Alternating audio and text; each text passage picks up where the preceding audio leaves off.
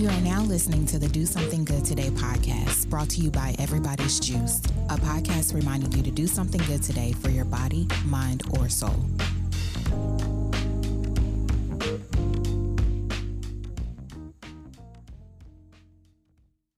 Are you having trouble sleeping, fatigue, and low energy getting the best of you every day? From time to time, it's good to give your body a rest from the stresses of everyday life. We can't control everything, but we can control what we put in our mouths. You might want to try a juice cleanse from Everybody's Juice, offering 3, 5, and 7-day juice cleanses with organic fruit and vegetables. A cleanse from Everybody's Juice is a good way to give your digestive system a break so your body can heal and repair itself quickly.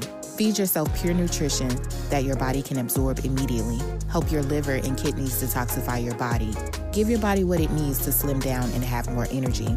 Participating in a cleanse helps you break old, bad food habits, such as eating out of boredom, eating too much junk food, etc. By going on a juice cleanse, you give yourself the opportunity to start fresh and reset your body. All our cleanses come with a guide that prepares you before, during, and after the cleanse. If it's your first time, we know that the thought of a cleanse can be a little intimidating. Our cleanse program is designed so that the during is just as enjoyable as the after. Each juice in our cleanse is specifically created to nourish the body while flushing out toxins. Whether you are a newbie, amateur, or pro, give it a try and your body will love you for it. Go to everybody'sjuice.com and use code EJUICE20 to take $20 off your first juice cleanse. We are back with another episode of the Do Something Good Today podcast, brought to you by Everybody's Juice. Another special episode today. We're tapping right back into wealth, building generational wealth, sustaining generational wealth.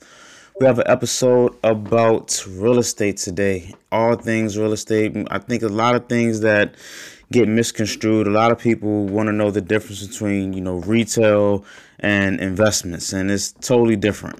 And I brought a gentleman in who's very knowledgeable about the aspect of real estate. Christian Harris, a guy who, we've been in contact with each other for a while, man, admiring each other's hustles from afar. And thank you, bro. I definitely appreciate you for coming on.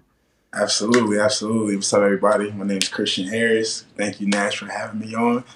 Like you said, we've been admiring each other for quite some time. Been about 6 years, for real. Yeah. It's been a long time. I seen Nash grow, you know what I mean? From one podcast to one business to another business and to now another podcast. So it's great to be here, man. Appreciate Yes, sir. So let's get right into it, man. Like I said, this conversation is going to be a little different. So today, not only are we going to discuss real estate and all the opportunities that come with it, but we're going to be discussing, generational wealth and using real estate as a key to generate generational wealth. So, we hear a lot about generational wealth, but, what does it really mean? And how do we get the tools to actually obtain it? Because I think that's the missing component. I think when people are looking at generational wealth, they think it's just a one quick fix thing, and it's not that simple. So let's get right into it. With the many facets of real estate, what are the different ways that one can enter the real estate market? So just to touch on what you said about some of these hot button topics, one of them being generational wealth. A lot of people talk about it because it's more of a buzzword. Mm-hmm. But in my opinion, in today's day and age, like the way to build generational wealth is more so coming with a plan, right? A lot of people don't have the knowledge, or if they have the knowledge, they don't necessarily have the plan to execute and follow through. Yeah. So I would say that first and foremost, a lot of people can build generational wealth through real estate. Just depends on how you're approaching it, and like I said, your long-term game plan. Most people want that quick flip. That's why wholesaling is so cool right now. That's why being a realtor is a great aspect, but also people are interested in like the fix and flips and things of that nature. But if you want generational wealth in real estate, there's no other strategy besides buy and hold. Okay. So how did you get your first taste into the market? Man, it was about 2019. I was just trying to figure things out. I had just got a business development job at a technology company, and I was basically just on the phones all day. You know, cold calling, cold emailing, reaching out to people, setting up appointments for my manager to kind of close business. We ended up generating like a good 100,000 in business for that first month I was there. Oh But they wow. were only expecting quarter. You know what I mean? So I was like, okay, cool. I got a good aspect of what's going on here, but at the same time, I wasn't super fulfilled with that. So I remember the day. It was September 21st, 2019. Somebody that we might mutually follow, but her name is Tara on Twitter, Phoenix Terra Yeah. Nova. Yeah. She actually put out this site called For Stackers Only, and I was just checking it out. You know, she was in that wealth Twitter space, so I was just kind of seeing what's going on, and I already saw people talking about uh, wholesale checks. Like people were flashing checks on the timeline, like 50,000 Yeah. here, 10,000 here, 20,000 there. I was like, okay, Flexing. you know what I mean? I want to see what's going on with this. So luckily, with Tara's website, she actually had a couple links in there, and one of the links was to the Flip Man. The Flip Man is a real estate guru on YouTube that actually gives out tons and tons and tons of free information about wholesale real estate, like how to start from the bottom, how to pick a market, how to pull leads, how to analyze your deal, how to close with the seller, but also like what kind of contract you need, how to work with the title company and things of that nature. And I'm telling you, bro, like no bullshit, I was locked in that entire night. You know what I mean? Like as soon as I watched one video, I was like, nah, I'm writing down the plan, everything. You know what I mean? And then that next week, I actually pulled some leads, and I was on the phones, and then I realized when I was on the phones, I didn't know what to say. You know what I mean?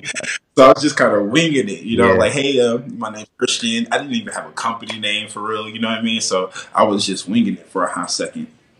And then as time progressed, I'm not gonna lie, a lot of people will see people talk about getting their wholesale deal pretty quickly. I didn't get mine fast. It really took me a good 7 months to get it. But throughout that time, it built a lot of resolve in me, and I really just believed it could work. I knew for a fact that this worked, and if I didn't make it work, it was on me, not the actual system or anything like that. So if I wanted this to work, I needed to adjust, not have it adjust to me. You know what I mean? So Yeah. I was like really, really taking my time to study my craft, whether it be my marketing strategies, how I'm talking to sellers, how I'm using my words, how I'm positioning my deals, how I'm talking to my buyers, how I'm sending out these deals to buyers. I want to stand out completely. So over time, like I said, I started in September. I got serious in about November, and then I didn't get my first deal until about April. And then after my first deal in April was for 30K. At that point in time, like I had my proof of Is concept. You know that what I mean? It profit wasn't 30K or is that profit so 30? when it works with a wholesale deal, all we're doing is pushing paper, right? So I'm getting a property under contract, and then I'm selling that contract to a buyer. That buyer can do whatever they want to do with that deal. You know what I Okay. mean?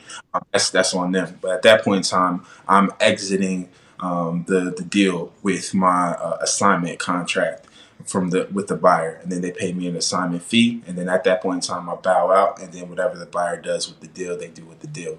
So for example, that was in Omaha. Good. I got the deal under contract for 175. It was worth about it was worth about 280, 290, and Hmm. I actually sold the contract for 205. It didn't have much work to do. It was more of a turnkey property. Turnkey meaning it's ready for somebody to actually live in without doing any repairs. If any type of repairs need to be done, it's more of what they call a lipstick repair, something that's cosmetic. Hmm. So it's like paint or changing like a window or something like Right. that. Maybe changing appliances, small things under like $10,000. That's typically like a lipstick repair. Okay. So this is what this was. I sold it to the buyer for 205 through the assignment contract. It was crazy because they didn't think I was like a real person because I didn't have a website. I didn't have like a .com. My company was called Landmark Hmm. Capital. So, landmarkcapital.com email, you know what I mean? So they were very, very skeptical. I had to talk to the lawyer, Yeah. like he was like really trying to pass all my information, all that stuff. So it Yeah. got real, but worth it, you know. And then after that, I started building my system. I started hiring in-house, training people, started getting my in-house people deals, and you know, it was kind of off and running. And you're doing this full time, correct? Oh yeah, for sure. Okay. At the time, like I had a job with the technology company, and I got fired February 21st of 2020, right before the pandemic. So I didn't have anything going on, and as soon as like all that stuff happened, it's not like I could really go out and get another job or anything like that. So I put all my focus into real estate March 2021, March 2020, Okay, got it. So what? full time. So let's backtrack a little bit. I know you stated that when you first dived into it, you didn't have like a formal company name, email, things like that. The business structure wasn't set up. Is that process difficult to get going? No, no, not at all. And to be honest with you, like you really don't need your business structure set up to go get like a wholesale deal. You could close it in your name.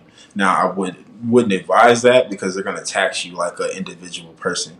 So Okay. you're going to get hit. Like let's say you close a deal for 20K, you're going to get hit. You know what I mean? Okay. So it's better to structure your company and then put yourself as an employee as opposed to moving as an owner, because then like a lot of people will say business owners have a hard time getting like insurance or getting loans approved and things of that nature, Hmm. but they're just not setting up their business the right way. You know, you can be the owner, but you can also be an employee and get a check, and that means you got a W-2, and that you can show all that stuff to you know, banks, and you know, get loans and things of that nature. So setting up your business structure is super important. So getting your LLC, getting your EIN number, and making sure you're moving correctly with the bank account and separating yourself, because that corporate veil is very important as you move forward.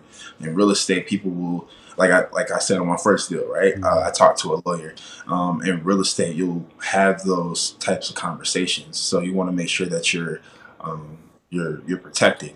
A limited liability company is going to protect you from that liability. It's limited, but that full liability on you could be ridiculous. You Right. know, they could come to your house, your car, everything. But as opposed to having that limited liability, that corporate veil, that's going to make it they're suing the company as opposed to suing you, the individual. So that's super important. Okay. Got it. So what makes a good deal? I mean, we hear this term all the time, like when the big wigs are talking about specific properties that they buy, whether it's a single family or multi-unit. They always use it's a bad deal, it's a good deal, and it's never like one fit. You know, it's really intricate. So what makes a good deal? That's a great question. Honestly, when I hire people, I tell them like one of the biggest skills that you'll have to learn in this industry is deal discernment. What's a deal? You know, like what does it look like? You know, what kind of money, what kind of return on investment are you getting? So it just depends on one, the buying strategy. If you actually are in real estate or you're aspiring to be in real estate, one big way to differentiate people who are serious or people who are kind of perpetrating is having a buying criteria. Anybody that actually has a buying criteria, you know that they're actively either looking or have bought before or are buying currently. Buying criteria means they know exactly what they want. Zip Hmm. codes, location is super important. So they'll be specific about zip codes. They'll be specific about the type of house. They might say a ranch style home. They might say 2 stories. They might say they're looking for 100 unit multifamily property. They might say I'm looking for only fourplexes, things like that. That they're super specific about. So you understand what they're looking for. So depending on somebody's buying criteria, that's why the what's a good deal, what's not a good deal is so broad, because it just depends Hmm. on what people are buying.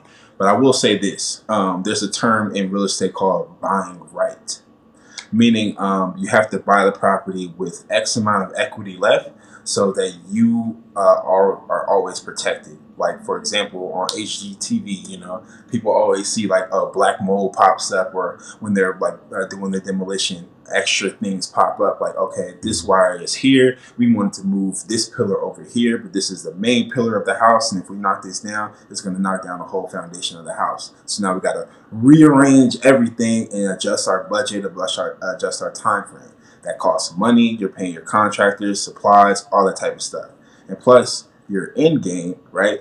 if you're trying to flip that property, you have more time to get to your end game. So you're spending more money to get to that point of even recouping your money initially. So buying right is a sense of buying with enough equity left in the property. Let's say, for example, a property is worth $100,000. You want to buy that property somewhere around $70,000.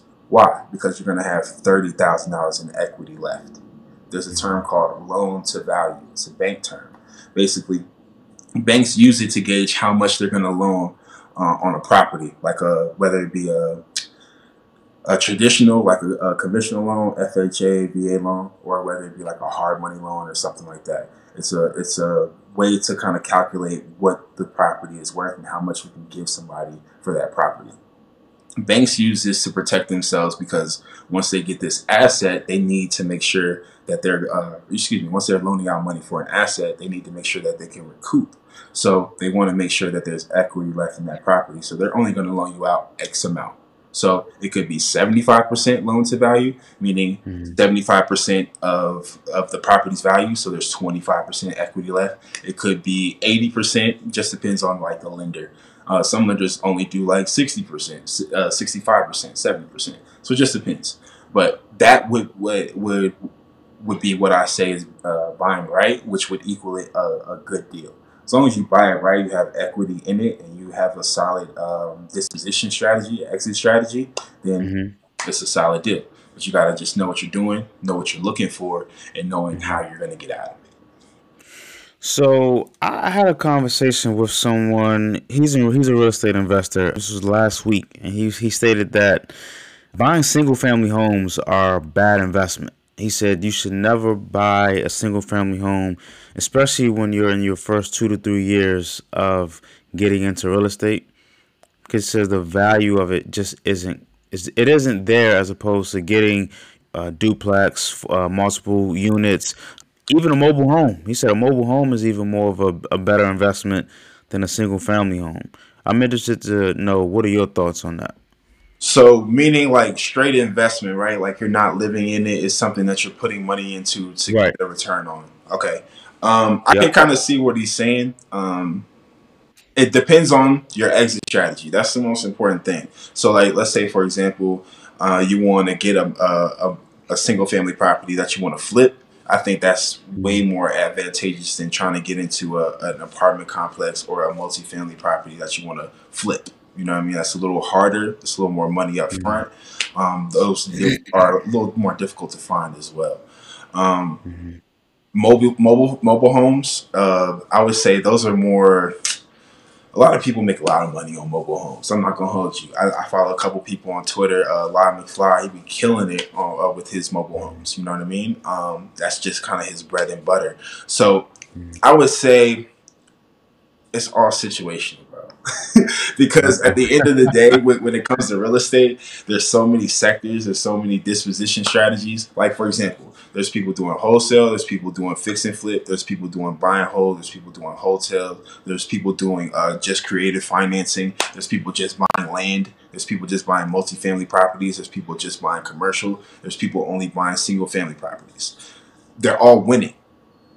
They're all winning. So honestly, it doesn't matter. A lot of people have their preferences, but it's just about like what works best for you, what works best for your budget, and what works best for your exit strategy, your disposition strategy at the end of the day.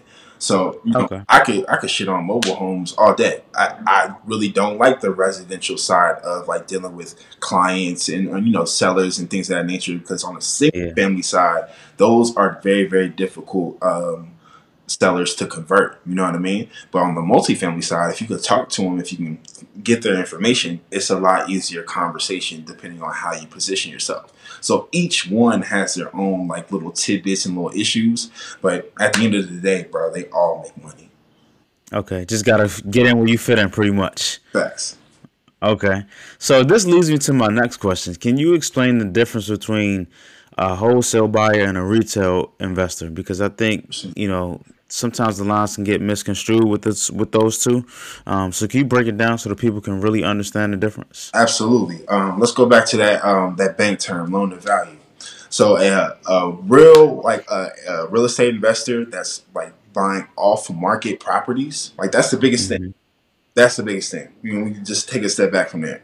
On market and off market. Retail is going to be more than likely an on market buyer. On market meaning they went through a realtor and that realtor went on MLS and looked for that property.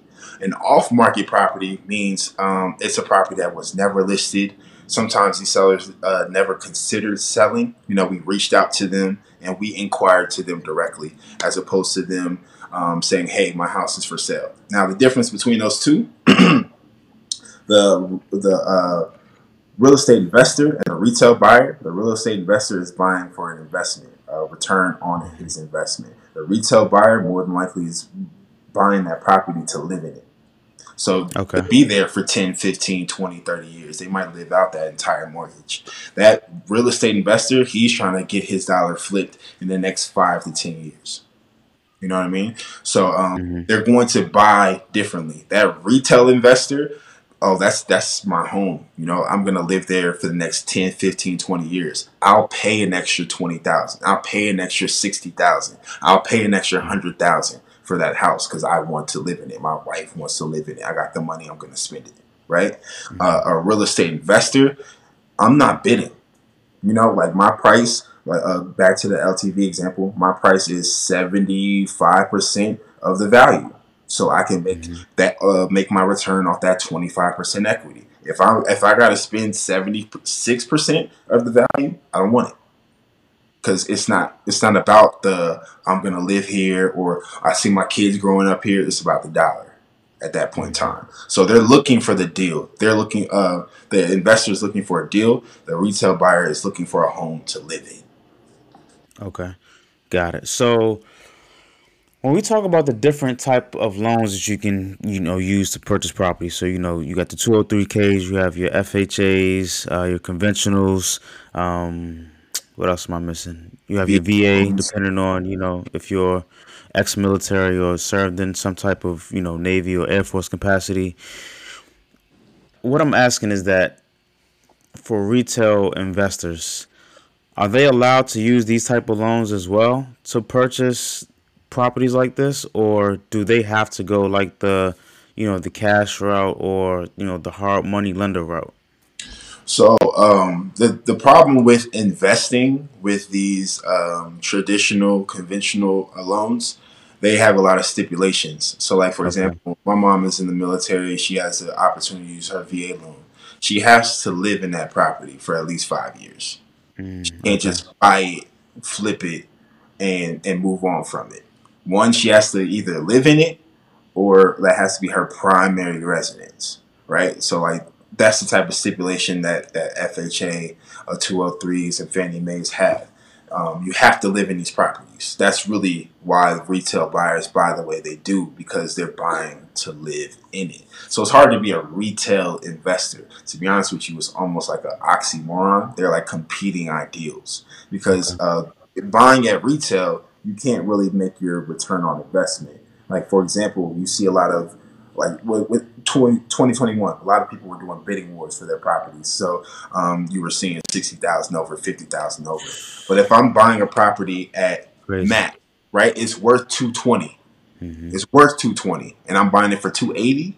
I'm already underwater. Now I'm waiting on my equity to kind of catch up and save me, but I'm already underwater. How would I turn around and flip that property and make a return on investment without the equity? You can't. So being a retail investor is difficult. You kind of have to play a different game. That's why people like house hacking, for example. That's one of the most influential things out right now. It's like basically getting a multifamily property and you living in a piece of it. So let's say a fourplex. You live in one of those units, and then you rent out the rest of the units. Those units ideally will pay for the mortgage payment. Sometimes they'll put a little bit of money in your pocket, depending on the situation. Like, for example, I was just talking to my barber, and I was letting him know, like, he's ready to buy a house, right? He's in the position, he knows his time frame, like, setting his ducks in a row. Right. So I was telling him, like, hey, you got X amount. Why don't you put that money into an actual apartment building? You buy an apartment building with a conventional loan. and then you live in one of those. You know, boom, you already kind of knocked out that stipulation. You live in one of those, and then you have, let's say, 10 to 15 units that are paying the mortgage and Right. paying you. Running them out. That's Right. that's ideal. You know what I mean? So it's things like that that you kind of want to look out for. Like we talked about earlier at the beginning, building generational wealth. That's a start of building generational wealth. You live in this thing that's going to pay off everything and put money into your pocket.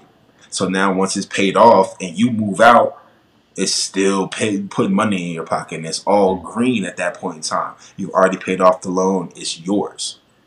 That money stays in your family for X amount of years. Now, how you sustain that, that's a whole different question. Right. Right. That's a whole different ball game right there. Yeah. So, what are the overhead costs? Because I mean, when we hear about wholesale, I mean not wholesale, wholesale. It's sexy. People paint it to be really really sexy. It's really lucrative, but no one talks about the overhead cost that's associated with getting into this part of real estate. Can you explain what the overhead cost is and how costly it really can be? Because the cost of barrier to any business is difficult. So Yeah. people need to understand that. I would say one of the biggest things, okay, so the upfront costs, buying leads, figuring out how you're going to analyze your deals, whether you're using PropStream, batch lead services, whatever, figuring out how you're going to analyze deals. You can do it for free on Zillow. Just depends on how you're doing it, right? So pulling your leads, having a CRM or something to organize your leads, because you can use the spreadsheet if you want. You're going to be pretty confused, or unless you're really, really good at those types of things, Also, utilizing your skills, like the things that you're already good at, that's really, really key. So pulling leads, where you're going to analyze deals at, making sure your leads are organized as well. And then I would suggest an auto dialer. I've cold called people myself, like dialing on the phone, and I used to make 100 calls an hour, maybe like 60 to 75. It sucks. It's not efficient. You know what I mean? Like it's really, really boring. It's arduous. So getting an auto dialer will not only speed up your process, it'll actually help you stay in the game longer. So pulling leads, analyzing deals, a place to organize your leads, and an auto dialer. Those 4 things to start. You know what I mean? And I would say, depending on what you use, you probably would need like around $1,000 to start. When I initially got started, I was probably at like right around 500. I just pulled some leads, got on Podio, and then started making calls. At the time, I didn't know about PropStream. I was using Zillow to kind of analyze my deals and things of that nature. So, yeah. Then, I'm sorry. Go ahead. Then I would say there's a learning curve that you have to pay for, right? There's when I train people, I tell them you have to make about 1,000 to 2,000 calls before you can even get comfortable. So if you have your auto dialer, you're making 100 calls a day. You can make more. It could be 200 if you have the 3-4 hours to make those type of calls. But with an auto dialer, you set it aside 2 hours a day. You can make 100 calls a day easy. So that's 10 days of calls, 10 to 20 days of calls.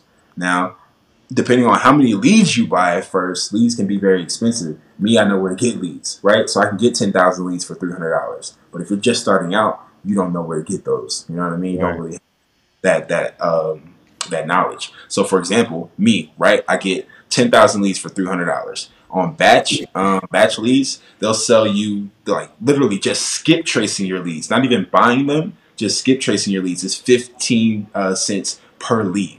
So if you got 2,000 leads, you do the math. Now you got to buy those leads from somewhere. It could be PropStream. It could be I forget the other ones. It doesn't matter. There's a couple of them. All you have to do is look them up. I think it's like Landglide. I don't remember. I don't really buy my leads like that anymore, so it's kind of lost me. But anyway, you buy your leads from one of these lead source sites, and then you get them skip trace, right? So that's 2 different costs. So at the whole point, you might spend 500 and you might have 4,000 leads, right? So that's your 1,000 of runway that you got to burn through, and then that's 3,000 more that you could possibly get a deal from. So Maybe you don't get a deal in those first 1,000. Okay, cool. That's another $500 you got to pay. Then the monthly for the Podio, the monthly for the phone burner or whatever auto dollar you use, and boom, now you're probably about $1,000 in for 2 months of working. Depending on how you work it, could be a little more, could be a little less. But I would suggest 2 months would be probably around $1,000 to $1,500. So realistically, you need some money to get into this, but you also need money for your runway of learning how to get into this. Because remember, I said I didn't get my first deal for 6 months. Right. You know what I mean? So like, you gotta keep this thing going. If you believe in it, you gotta figure out a way to kind of keep it moving. So, time investment, bro, you gotta put it in. You know what I mean? Because regardless of like your schedule and all that, if you can't make calls for 3 hours a day, every single day, don't even try it. It's not even worth it. Because you making calls for 30 minutes and you calling 4 or 5 people and maybe one person answers a week, you're going to kill your dream. You know what I mean? Like, you're just like, oh, this doesn't work. These people are lying. They're all scammers, yada, yada, yada. Next thing you know, you down playing wholesaling. And meanwhile, people are running $1 million wholesale operations. So what kept you motivated? Because you said that it took you 6 or 7 months to get to land your first deal. Most people, they can't process that. I think most people, when they get into business, they think it's just supposed to pop like that because the idea is sparked in their head, and it's just like, no. Like, you're going to get your ass kicked. Like, it happens to everybody. You know what I'm saying? Like, Mike got his ass kicked. Kobe got his ass kicked. Thanks. Bron got his ass kicked. Brady got his ass. It happens. Like, it's no way you can go around the ass beatings. Like, it's going to happen. So how did you stay motivated and, driven throughout this entire process? Dog, when I tell you it's all mindset, like, winning is all mindset at the end of the day, it is. Because if there's nothing positive, like, there's no real indicators to say, hey, you're doing good, man. Like, you're on your way to a deal. Like, oh, you're hitting this milestone. You hit that milestone. You're on your way to a deal. None of that shit.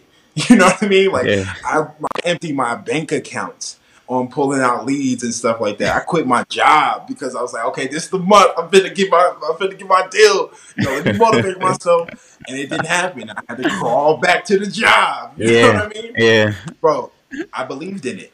No bullshit. Like, that night, September 21st, I was like, yo, this is it. Like, I found a way to get some real money to turn this shit up. So I'm gonna make sure this works. It's all mindset, bro. Like, stick-to-itiveness. Like, I didn't want to quit. And if I did quit, I would have had egg on my face, and I'm not playing that game. Yeah. So how did you find out the right people to add to your team? Because that's an interesting dynamic when you're getting into business for yourself and you're trying to have that discernment to know who's right, who's not, who's the people that you need. They are right, but you just need to push them a little bit more so they can get in tune with exactly what you need. That's difficult. So how'd you, develop that process? So I'm gonna be honest with you, bro. It is an everyday thing. Like, with the company I have now, I run a cleaning company, a cleaning service, and I hire all these people, and every day, like, I'm just like, bro, how do I make sure this is the right person? Like, when I'm hiring and stuff like that. Mm-hmm. So it never ends. But when I got started, like, bro, there were so many times I bumped my head. Like, I would go to people and say, hey, I see you're interested in real estate. I think you have the skills to do it. What do you think could work, working with me? One lady was like, hey, I'll be your disposition manager, but she wanted 50% of all my deals. I was like, that don't make sense. Like, you're not really doing 50% of the work. You know what I mean? So, yeah, I was like, you wildin', you know what I mean? And then I told her 20%, that's more than fair, 20% of all the deals. Right. And she was like, it's not enough for me. I'm bringing more to the table. So I was like, okay, let me find somebody else. So then I hired some VAs to make my phone calls because, like, when you're scaling, you got to figure out, like, what you're good at, what works best for you, but also figure out what you don't want to do.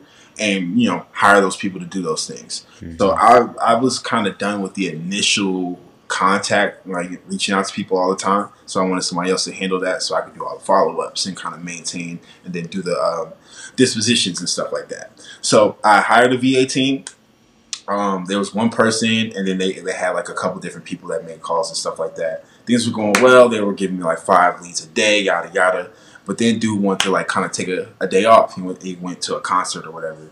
Pre-planned all the employee shit. I was like, cool, whatever, take the day off. But he was like, yo, my wife can make calls. I was like, word, cool, let's do it. So his wife hopped on, and I listened to the calls next day, and I bullshit you not, bro. She couldn't even say Landmark Capital. You know what I mean? Like she was like struggling through the hey, my name is. Yeah. And I had to cut ties after that because I went back and listened to every single call dude ever made or his company ever made. And I was like, this isn't gonna work. We're not positioning ourselves the way we need to. So at that point in time, I went and started hiring people in office. First person I hired in office, real cool dude in Denver. I had an office up in like Westminster, way out on West Denver, and he came out to the office every day for training. He was super enthusiastic. He was like 22, 23 or whatever, but he also had like a good business mindset. He actually runs a hip hop blog out here in Denver, and he was actually doing wholesale real estate before me, but he never got a deal. So he got with me, and we started kind of rolling. You know what I mean? We were getting things going, and we had some deals coming in.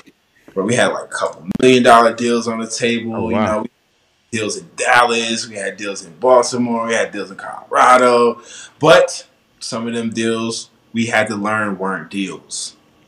Okay. You know what I mean? We got them on contract, and nobody wanted to buy them. So it was just, damn, like, what are we doing? And I could feel his motivation kind of waning. You know what I mean? Slowly. Time. So that's why I encourage people, like, deal discernment is such a huge thing. You got to know what a deal is, or at least understand what it looks like in your market before you start sending them out, because you'll ruin your credibility by sending out a bunch of bullshit to people, and you'll wonder why the buyers that you built and cultivated aren't getting back to you. It's because the deals you send shit, you're wasting their time. You know what I mean? Mm-hmm. So that all happened in September. Like, I hired him in August. That all happened in September, October, and then November, we actually closed 3 deals. He closed one on his own. I didn't really have a lot of faith in it, but it was like literally down the street from the office. He was driving in and said, yo, I think this could work. He pulled the guy's name. You know what I mean? He reached out to him first, made the deal. He found the buyer, everything. And I was like, bro, I'm so proud of you. You know what I mean? Like, you fucking here now. And that day, we closed. We probably found that deal like early November. We closed at the end of November, probably like first week of December, probably like the 7th or something like that. Bro, I gave him $11,700, and that was like one of the happiest days of my life. Yeah. You know what I mean? Because I went to the bank. I was like, yo, meet me at the bank, bro. I'm gonna cash you out. The bank was like, you sure want to take out like 13 grand? I was like, yes. Yeah. You know what I mean? And then we was right there. We was in Cherry Creek. Cherry Creek is like the bougie part of Denver. Like, there's like the Hermes store, the Gucci store, all that shit is over there. We was screaming, hooting and hollering, like, yeah, we did it. You know what I mean? It was an incredible feeling. You know what I mean? So he got on the flip, man. You know what I mean? Like, all types of shit. He was getting notoriety. My boy was blowing up. So I was super happy for him. And then at that point in time, we started hiring more people. And, then I was like, okay, shit started happening. I started realizing what people worked for me and what people didn't. Because my man, who I got the deal, and we were still doing other business and stuff like that, he started getting a little tired of me, right? Like, I noticed he would like kind of push back on the way I wanted to do certain things, or how I wanted to talk to certain sellers, or how I handle certain deals. And he started wanting to do his own thing. You know what I mean? Which I encourage. I told him from the beginning, I was like, bro, you're not gonna be here forever. You know what I mean? Like, I know you might be for a year and a half, 6 months, 2 years if I'm lucky. But I want you to go do your own thing eventually. I completely encourage that. But we just couldn't talk. You know what I mean? We lost that communication. He's a Capricorn. I'm a Leo. We was butting heads. Yeah, you know what I mean? For sure. And eventually he was just like, he kind of cussed me out one time. I was like, bro, you fired. He's like, good. Yeah. And he ain't closed the deal since. He closed one. Actually, he don't think I watched him. I still watch him. We closed one like 3 months ago. And I was super happy for him. Yeah. But it's been a while. You know what I mean? Yeah. But that's kind of how the game goes. So at that point, I started realizing what I needed and what I need to put together. Because sometimes the people that I was bringing in were like associates of another person. So their loyalty isn't to me. Their loyalty is the person that brought them in, right? I could be paying them. I'm their boss. I could treat them well, whatever. Doesn't really matter. I need to bring people in that, one, understand the seriousness of this, right? You could be just talking to me. Like, I don't wear suits and shit like that, bro. Like, I'm pulling up in the crew neck. I'm pulling up in the hood. I'm pulling up in the white tee with the Nike shorts. So you might not take me as seriously, but this is serious business. You know what I mean? So if you don't recognize that, if you don't take it as seriously, I can't work with you. You know what I mean? I need people that understand my laissez-faire-ness, but also understand that this is a job and we need to get shit done. You know? So things like that. People that are also willing to go that extra mile. People that kind of understand things first time you say them, you know. Of course, you're going to have people that you have to train and help them understand who you are and like how you delegate things and how you move and how you talk. But at the same time, those people that get it the first time, like I hired a VA for my cleaning company I'm working with now. Her name is Kaz. And bro, the first time I hired her, she was on point, like answering questions, reaching out to clients and stuff like that. And she would jump to finding a solution as opposed to telling me there's a problem. Right. You know what I mean? That's somebody that you want to continue to work with and continue to nurture. So it took me a long time. Bro, I've hired so many people. I've done so many interviews. People that I hired one day that they're super excited. They're so thankful for the opportunity. Day 2 of training, they're like, yo, I can't do this. This isn't going to work out for me. So many people that like sold me dreams that I don't believe them anymore. You know what I mean? Like you got to show me.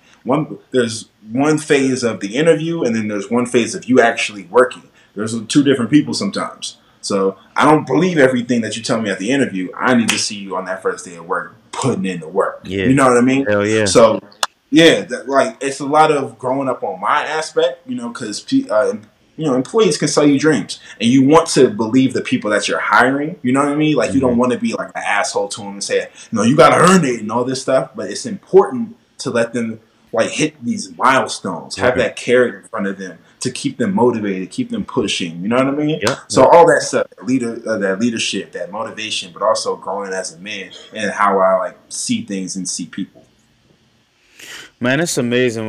Sometimes I sit back and think about the things that, are paying our bills, that are, helping us pay our family's bills. Things that are important like this: real estate, nutrition, learning about the stock market.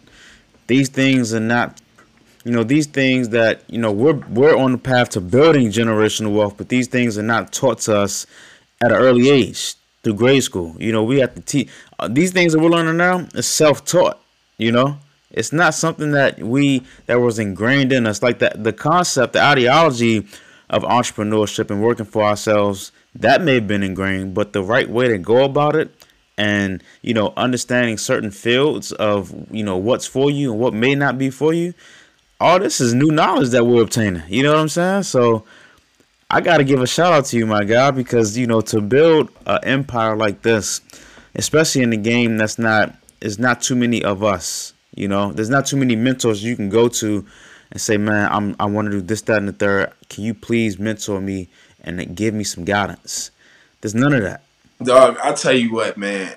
At no point in this entrepreneurship journey have I had like a real like model or guide or mentor to say, hey, yo, keep going this way, or you should probably think about this, or you're doing it right. You should keep going. None of that, bro. It's all been pure resistance. That's why I look at myself as a first generation entrepreneur. You know what I mean? Like I had to kind of break that wave for my family, because my family is strictly like a military family. Like you work 9 to 5, you get your degree. That's kind of how we move. And I was never with that. You know what I mean? Like I just kind of had to do it differently.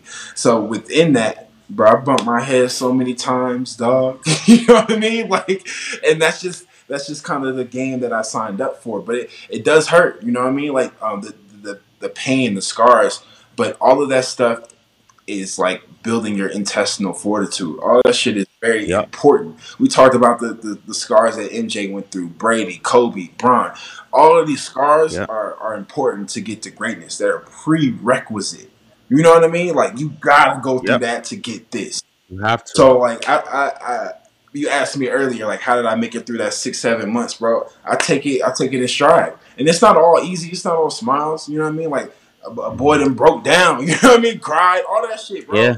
Because like I knew where I wanted to go, and even though I wasn't there, I knew where I wanted to go, and I wasn't gonna let anybody else tell me or let life circumstances dictate for me. You know what I mean? One of my favorite Jay-Z bars on You Don't Know. He said, "I was born to dictate." You know what I mean? Like fuck all that, bro. I was born to dictate. So that's something that sticks to me. You feel me? So.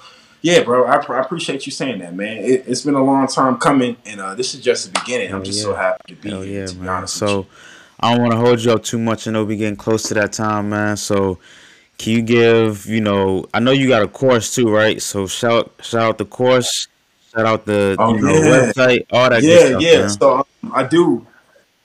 I got a virtual real estate guide. If you want it, just DM me. My Twitter is GetRightC. WRITE. Same as Instagram, Get Right C. Just DM me, reach out to me, say, hey, I'm looking for that course. How can I get that course? Anybody that reaches out to me on this, I sell the course to you for $25. You know what I mean? Real easy, real light. It's got SMS in there. It's got a script in there. It's also got a breakdown of like a wholesale dictionary, so wholesale terms that you can learn, real estate terms and stuff like that. Wholesale 101. Acquisitions breakdown, dispositions breakdown, how to talk to buyers, how to talk to sellers, how to analyze deals. A lot of value, you know what I mean? $25. So just hit me up in the DMs at GetRightC. There you have it, ladies and gentlemen. Christian Harris, the real estate mogul. Yes, sir. Yes, sir. I appreciate you, Nash. Appreciate you, boy. No doubt, man. We gotta continue to support, uphold each other, uplift each other, man. Do whatever we can, because in the end, we're all we got. Ain't nobody coming to save us, man. Yes, sir. Yes, sir. So we gotta start with us. You know what I mean? So keep doing what you're doing, my brother. You know what I mean? Everything that you got going on, from the wealth to pushing the message to just living like a righteous man. You know what I mean? Like all that shit is important, bro. I appreciate that, bro. I appreciate that a lot, man. Ladies and gentlemen, this is the Do Something Good Today podcast, brought to you by Everybody's Juice, and we are out.